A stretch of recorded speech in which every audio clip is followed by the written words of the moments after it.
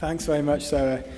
It'd be worth keeping that open in front of you if you have it there, page 976, as we just work through that opening chapter, that opening kind of section that introduces us to the whole of this letter.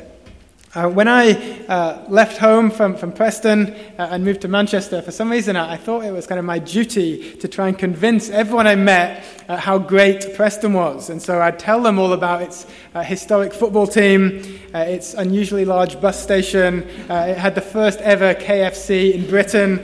And to be honest, you might guess from that list that I kind of ran out of good stuff fairly quickly. I don't think I convinced that many people that Preston was the place to be, and it certainly isn't. So it makes sense, I suppose. But this opening passage of Ephesians is Paul telling us just how great not a place is, but how great the gospel is.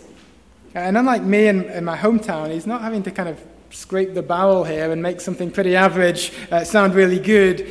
He's able to lay out truth after truth after truth of the great benefits, of the great blessings of the gospel. These blessings, which are all reasons, he says, to praise God, to bless God.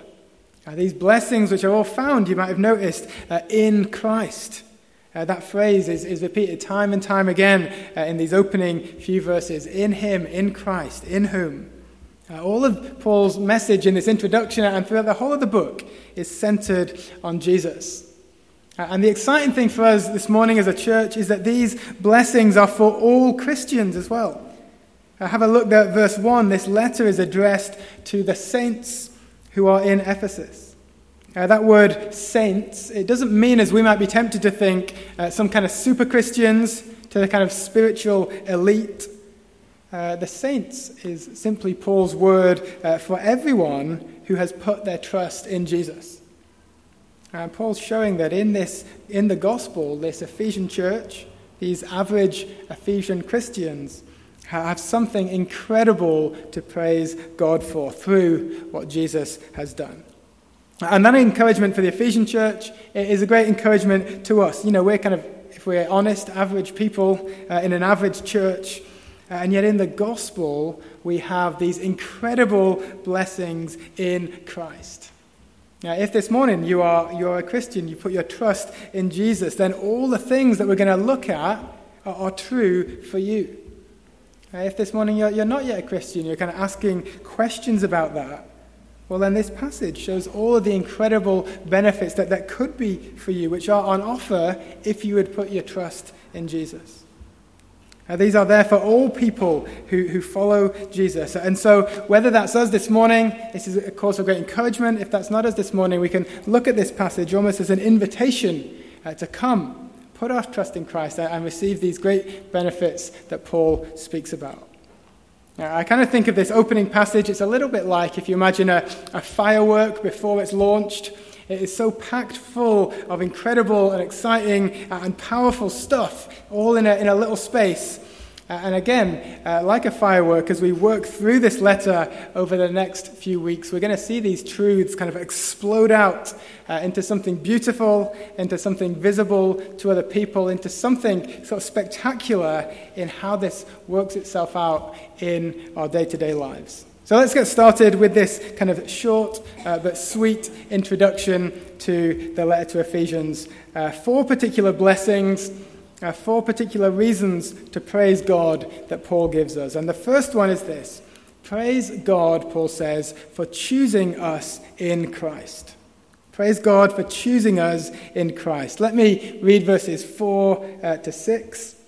Even as he, that is God the Father, chose us in him, that's in Christ, before the foundation of the world, that we should be holy and blameless before him. In love, he predestined us for adoption as sons through Jesus Christ, according to the purpose of his will, to the praise of his glorious grace, with which he has blessed us in the beloved.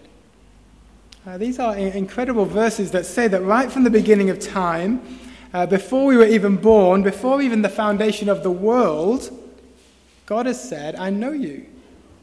I know you. And even though you're going to go astray, I'm going to bring you back into my family. I'm going to adopt you. It is the language used. And now straight away, this idea of being chosen, verse 4, or being predestined, the word there in verse 5, perhaps that could cause us to feel a bit uneasy. Well, does this simply mean the church is a kind of a closed shop that no one else can join? Does this mean that it's pointless speaking to people about Jesus? Would that mean if you're here kind of asking questions about the gospel this morning, well, actually, that decision is out of your hands? Well, no, it doesn't mean any of those things, and it's really important that we see that. It doesn't mean any of those things. Paul says this, being chosen by God, is not a limitation. He says it's a reason to praise God. And why is that? Well, it's because it shows that salvation, this rescue that God offers, is his work from beginning to end.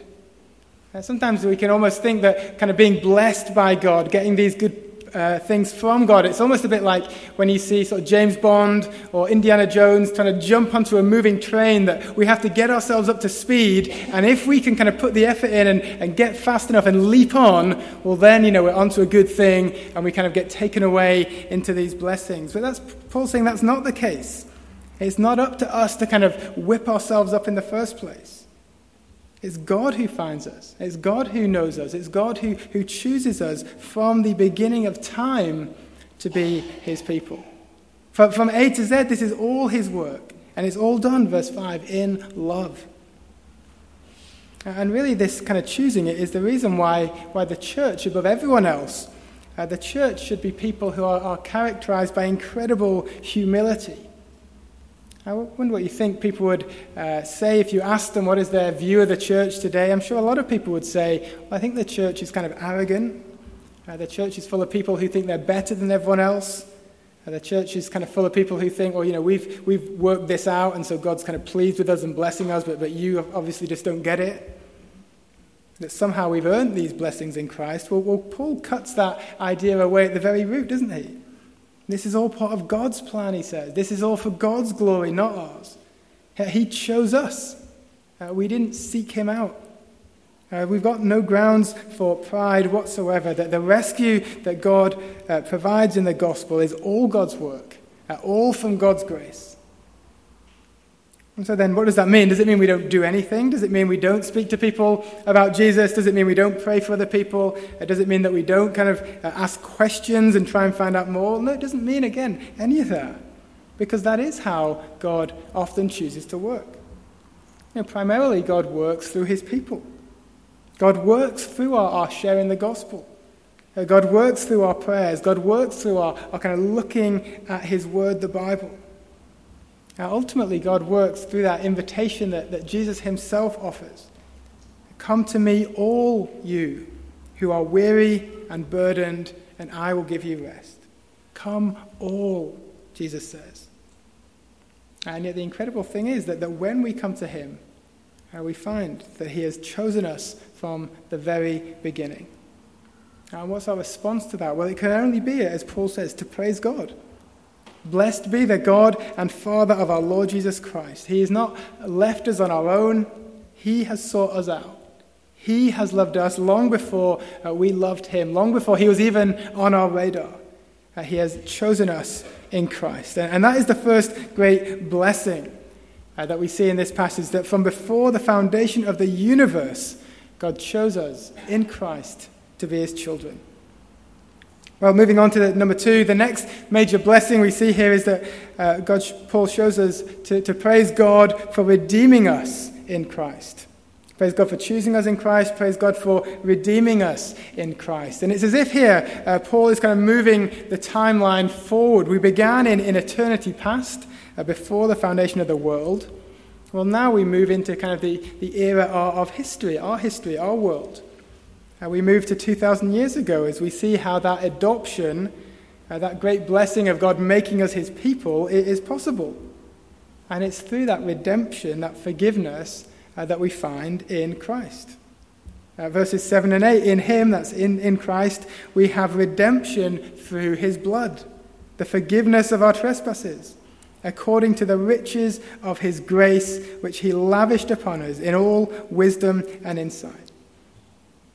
I suppose the question that we kind of ask is, why was it that God needed to bring us back? Why did we need to be adopted? What had gone wrong in the first place to create this distance between us and God? Well, the Bible says that problem is sin, or trespasses is the word used here. We spoke about it earlier. What is sin? And that answer was rejecting or ignoring God in the world he created, not being or doing what he requires in his law. Sin is not really a concept we like to think about. I'm sure very few of us had conversations with our friends about sin over coffee in the last week, because we like to think, well, we're good people. And the mantra that our society really lives by is, well, do what you like, so long as it doesn't hurt anyone else. And that sounds fair enough, doesn't it? What could be wrong with that way of living? Well, the Bible says that way of living has got two problems. Firstly, that it ignores God, like we've just been saying. It's an insult. It's really a rejection of the very one who created us. If you were to say to your family, well, I'm going to go away, I'm going to live a good life, but I'm just going to completely ignore you for the rest of the time, you wouldn't find many people saying, oh, well, that seems like a good approach, that seems fair. Now, the second problem is, as well, I think, with this kind of approach to life, it doesn't really match up with real life. It doesn't really kind of fit with the data. If I just do whatever I want to do, if I have this kind of me-first attitude, well, that does affect other people. I can't help but hurt others. And none of us have been through life without being hurt, without hurting other people. We hurt others, we damage our relationship with them because we first ignore God and the way he calls us to live. We reject that relationship that's possible with him. And in fact, the Bible says in our natural state, without God's intervention, we're not children of God, we're described instead as slaves to sin. We're bound by these behaviors that hurt ourselves and hurt other people. And we're also bound by the consequences, the punishments deserved, the cost it would take to make things right again. A cost that we're just not able to repay. Hence that idea of slavery. And in fact, in Ephesians chapter 2, Paul's going to put it even more strongly. You are dead in your trespasses and sins, he says. Completely helpless. But the great blessing of the gospel is that in Christ we're redeemed. Where we are helpless, he has acted. And that word redemption in verse 7, that's a word that comes from the slave market. So the slaves would be kind of lined up, they would be for sale, they would be someone's property, completely helpless, not in charge of their own destiny, and yet another could pay the cost to have that slave set free. That's redemption. That slave has been redeemed. It's the central theme in the book of Exodus that we looked at before Easter, where God redeems his people from slavery in Egypt. And we said time and time again that redemption from Egypt, from Pharaoh, was a foretaste, a pointer towards this greatest blessing of redemption in Christ, the forgiveness of sins. And how's that possible? Well, verse 7 is clear, isn't it? This redemption is through Jesus' blood. And it's speaking there about the cross. These blessings that we enjoy in Christ, they came at the greatest possible cost for him. And this is right at the heart of the gospel. And it's at the heart of some of the songs we've been singing already this morning. How are sinful people, how are people who've hurt others, how are people who've rejected God, people like us, how are they going to be able to come back to God and be called his children? You know, God can't just pretend these things don't matter, just kind of sweep them under the carpet. God is a holy God. He is perfect. And yet if he gives us the punishment that we deserve, well, then there's no chance of this incredible relationship that he's chosen us for. It seems we kind of hit a brick wall. How are we going to get around this? Well, the only solution is that Jesus, God himself, came and he bore that punishment. By his blood, we have redemption. We have forgiveness. And what have we done to deserve this? Well, the answer is absolutely nothing. This redemption, this forgiveness is made possible at the greatest possible cost to Jesus, but is all according to the riches of his grace, which he lavished upon us. That's why it's such a blessing. It's, all of these good things that Paul lays out for us, these are not things that we could earn. He's not saying if you're this good, you get this prize. If you're this good, you get this prize. That's kind of the way our world works.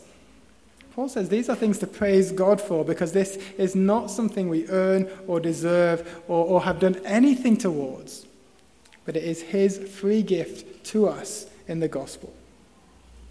And really that's what it means to be in Christ, this phrase that comes up again and again. It means, as the Ephesian church had done, to put aside our own efforts to prove ourselves, to demonstrate our worth, to make our kind of good bits outweigh our bad bits. And instead, simply to trust in Christ and his sacrifice. That gift of grace freely offered, that great reason to praise God, to give our whole lives to him, hold nothing back, because he has done that for us. And so far we see these incredible blessings that in Christ we have been chosen by God, we have been redeemed, and it's all entirely by grace. And I suppose the focus in these first two has been kind of on us and God. How is that relationship going to be restored? And we've seen the answer. It's all through Jesus. It's all through the gospel. It's all through the good news of what Jesus has done. This next thing that Paul goes on to speak about helps us see, and I mentioned this earlier, kind of the scale of the gospel. Paul shows us that the gospel is not limited to just being about us and God.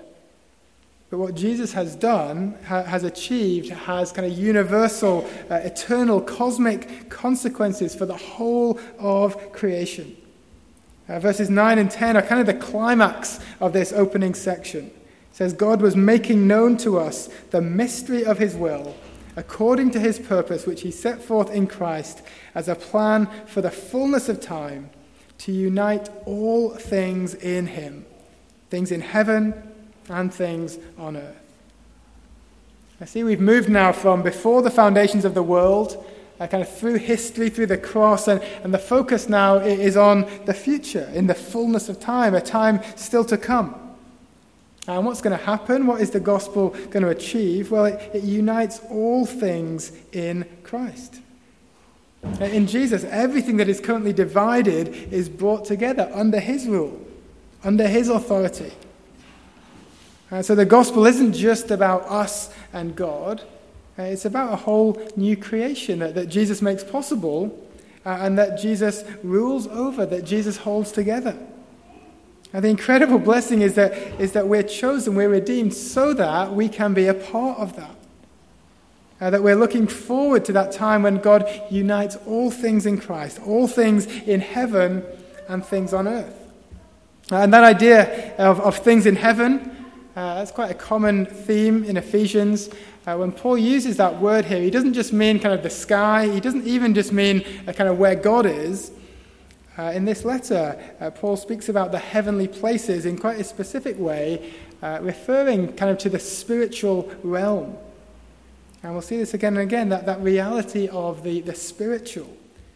That actually there is more to life than simply what we can see or touch or do science experiments on. There are very real forces of good, but also of evil.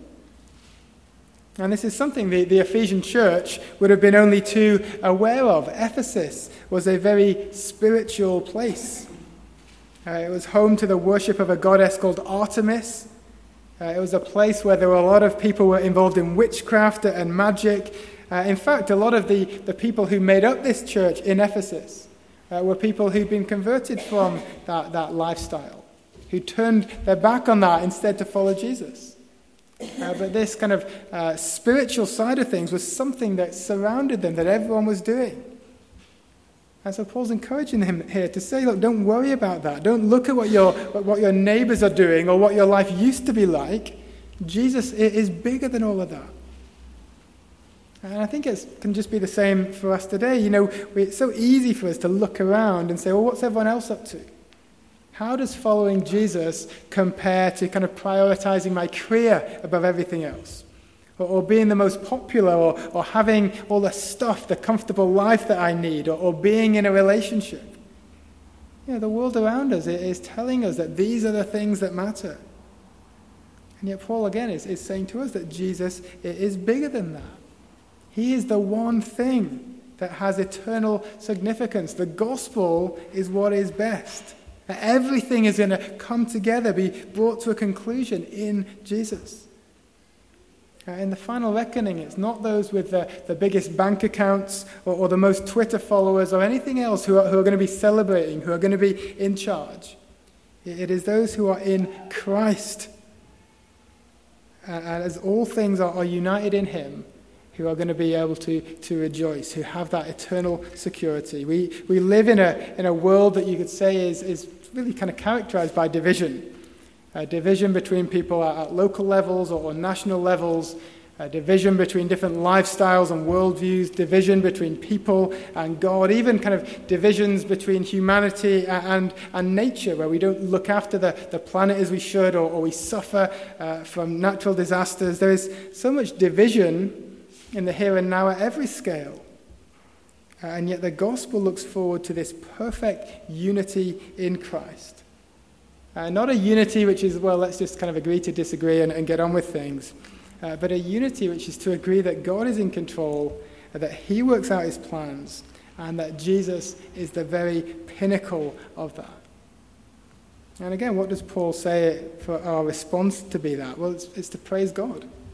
That we praise God for uniting all things in Christ. And we praise him that if we trust in him, that we have a place in that. And so far, you see, we have this kind of past, present, and future. Praise God for choosing us in Christ, for redeeming us in Christ, for uniting all things in Christ. That's still to come. All these things have been achieved through Christ. God has won this cosmic victory, and yet we await the fulfillment of that. We await the fullness of time when this perfect unity in Christ is seen. Everything that we kind of long for is all summed up in him. And yet it's hard to wait, isn't it? Any child will tell you throughout the month of December, it is difficult to wait for good things. And it's hard to wait for something as incredible as what Paul's laid out, especially when, as was the case for this church in Ephesus, that they're under pressure. I remember the church in Ephesus, they had all this kind of spiritual stuff going on around it, and they were kind of the outsiders. They were the different people. They were the people who weren't going with the flow. And in fact, when Paul was establishing the church, he eventually had to leave Ephesus because people were rioting. And while some people believed that and joined this church, the majority kind of vigorously opposed Paul and what he said. And you can join the dots, can't you? If that's how they treated Paul, well, how do you think they treated the church that remained, that followed Paul's teaching? Ephesus is a church that's under pressure, and that's the whole reason why Paul is writing to them, to encourage them, to remind them of these great truths that are theirs in Christ. And yet, as we said, it's hard to wait under pressure. And so Paul closes this opening section by pointing us at our last point to praise God for his guarantee through the Holy Spirit. Verse 11 down to 14, it speaks about this inheritance, this promised unity of all things, all coming together in Christ. How do we know that is going to happen when it seems so different from what we see around us? How do we know that we have a part in that when it seems almost too good to believe? Well, it's because here and now, in the present, verse 13, Paul says that those who have heard the word of truth, the gospel of salvation, and have believed in him, again, that's in Christ, were sealed with the promised Holy Spirit, who is the guarantee of our inheritance until we acquire possession of it, to the praise of his glory. Paul says the Holy Spirit is the seal that shows that people belong to God. It's almost kind of like the name badge sewn into clothes to show who their owner is. And as that, he's then the guarantee, the certainty that because we belong to God, because we're his, we'll be part of his kingdom. And that kingdom brought in through Jesus in the future. The Holy Spirit is not something for special Christians. The Holy Spirit is someone who lives in all those who trust in Jesus, to give us a certainty, to give us this guarantee that what Paul writes about and promises for the future is ours as well. Just like the church in Ephesus. To be a Christian in 21st century Scotland, it means sticking out. That's the same, in the majority of the world, throughout the majority of history. To be a Christian means sticking out. It means, to some extent, feeling under pressure, as we're called to live lives which are different from those around us. We have a different worldview. We have maybe different positions on social or moral issues. The rest of Ephesians is going to kind of lay out a different way of living for those who follow Jesus. And yet this introduction is here to show us that in the gospel we have a good thing. In Jesus it's happened, we're part of it now, adopted into his family. But there is still more to come. This is not it. And yet we can look forward with certainty because we've been marked as his people, guaranteed that inheritance that only the gospel can offer by the gift of the Holy Spirit. Now, we live our lives now in light of what's to come. And we live our lives now not for our glory, but as Paul reminds us as he closes this introduction, to the praise of God's glory. And we can live our lives now not having to prove ourselves, not having to push ourselves forward, not having to raise ourselves up, but instead living lives giving thanks to God for all that he has done. That we are blessed in Christ now, with even more to come. Paul finishes, Paul writes and kind of introduces this letter with this incredible phrase: "Blessed be the God and Father of our Lord Jesus Christ, who has blessed us in Christ with every spiritual blessing." Let's pray together.